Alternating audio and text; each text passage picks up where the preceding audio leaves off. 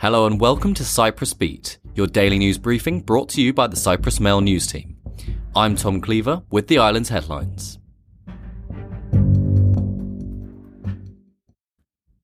First up, the Council of Ministers approved the first budget of the new government, with promises of effective support for the middle class, fiscal responsibility, and achieving EU-sponsored goals of green and digital transformation. The announcement was issued within the context of renewed calls for fuel subsidies, unions calling for greater relief from the cost of living, and concerns over a looming recession in Europe. The President said the fiscal balance for 2024 is estimated to show a surplus reaching 2.2% of GDP, a sum of €659 million. He added that the medium-term goal is to reduce public debt to 60% by 2026.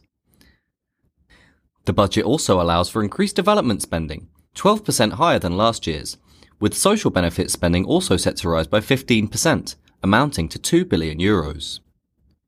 The government has promised the budget as being fiscally responsible while also achieving competitive growth which, it says, will enable the government to support crucial sectors.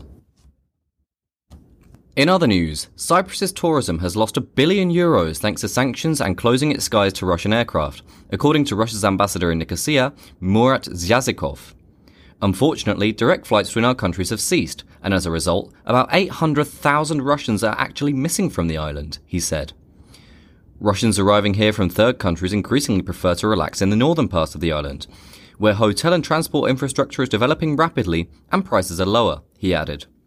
He also said that we are well aware of the rejection by the majority of Cypriot citizens of the anti-Russian bacchanalia unleashed by the West. He said that ordinary Cypriots demonstrate a truly warm and welcoming attitude towards Russians and Russian culture everywhere. In migration news, Interior Minister Konstantinos Ioannou suggested ramping up cooperation with the Lebanon, including by providing boats in efforts to prevent an ongoing surge of Syrian refugees arriving in Cyprus. The move came as authorities sprung into standby mode early this week while awaiting confirmation of reports that an organised influx of hundreds of Syrian migrants from a coastal village in the Lebanon was underway.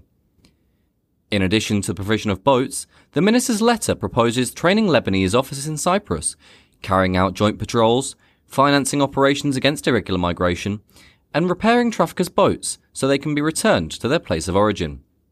The Lebanon is a country of 5 to 6 million people and has received over 2.5 million refugees, and it is not receiving any EU assistance, Ioannou said, adding that if the Lebanon collapses, it will have a negative impact for the EU and particularly for Cyprus. And finally, people are showing less interest in the media and the news, a study for the Cypriot Journalists Union showed, as a decline in usage was noted in nearly all categories. Radio was the only category of media to see an increase, according to the study conducted by Cypro Network between July and August 2023.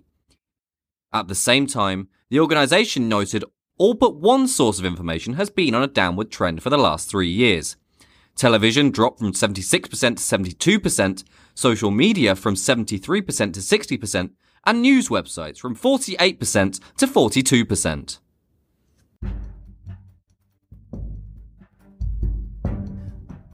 That's all for today. For the latest, visit cyprus-mail.com.